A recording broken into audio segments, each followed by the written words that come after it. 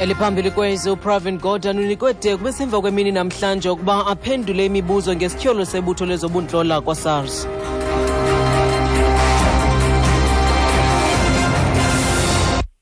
Bami ngazo zozibini kwelaphumi khwezi ndizibulisele mphulaphuli.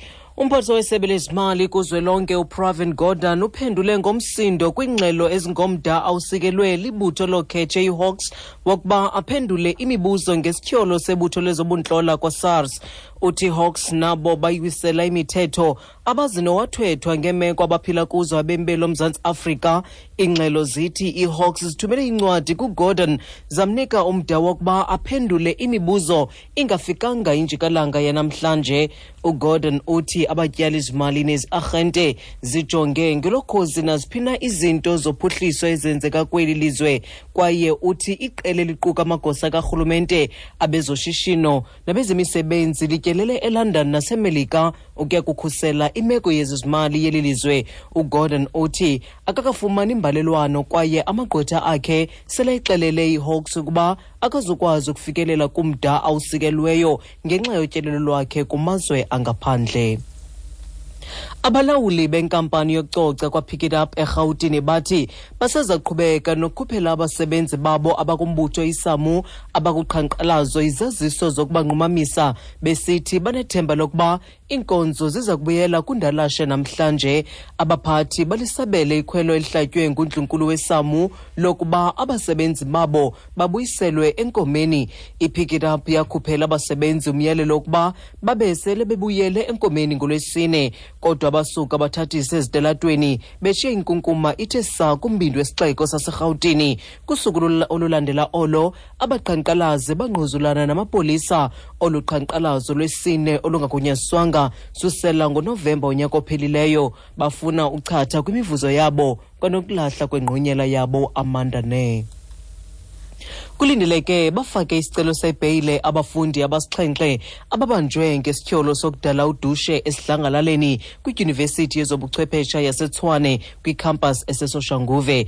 Abafundi babendlongondlongo bekhalazela imali yokubhalisela ukwamkelwa kweliziko mfundo, nto leyo ebangele ukuba abasemagunyeni eTUT balivale elaziko mfundo.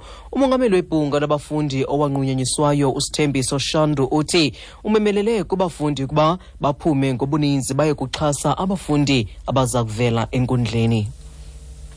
We have requested, the community members and some activists have supported us.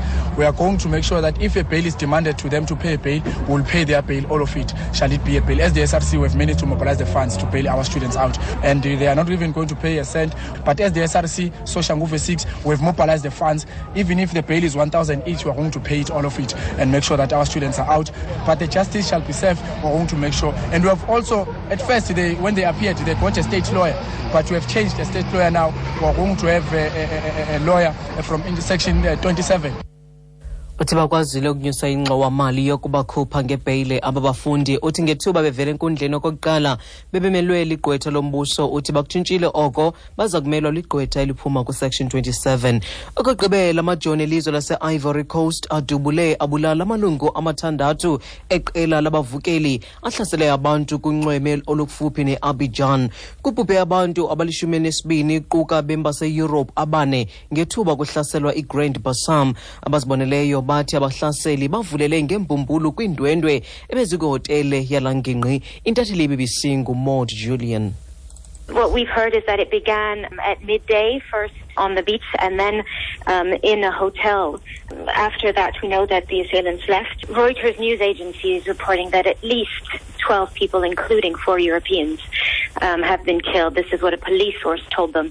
And given the pictures that have been circulating on social media since this morning of several dead bodies lying on the beach, that seems to be a likely figure.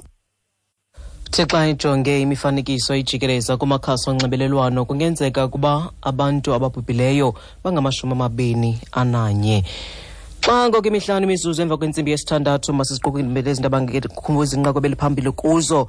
Umphathiswa wesebe lezimali kuzwelonke uPravin Gordhan uphendule ngomsindo kwiingxelo ezingomda awusikelwe libutho lookhetshe iHawks wokuba aphendule imibuzo ngesityholo sebutho lezobuntlola kwa-SARS.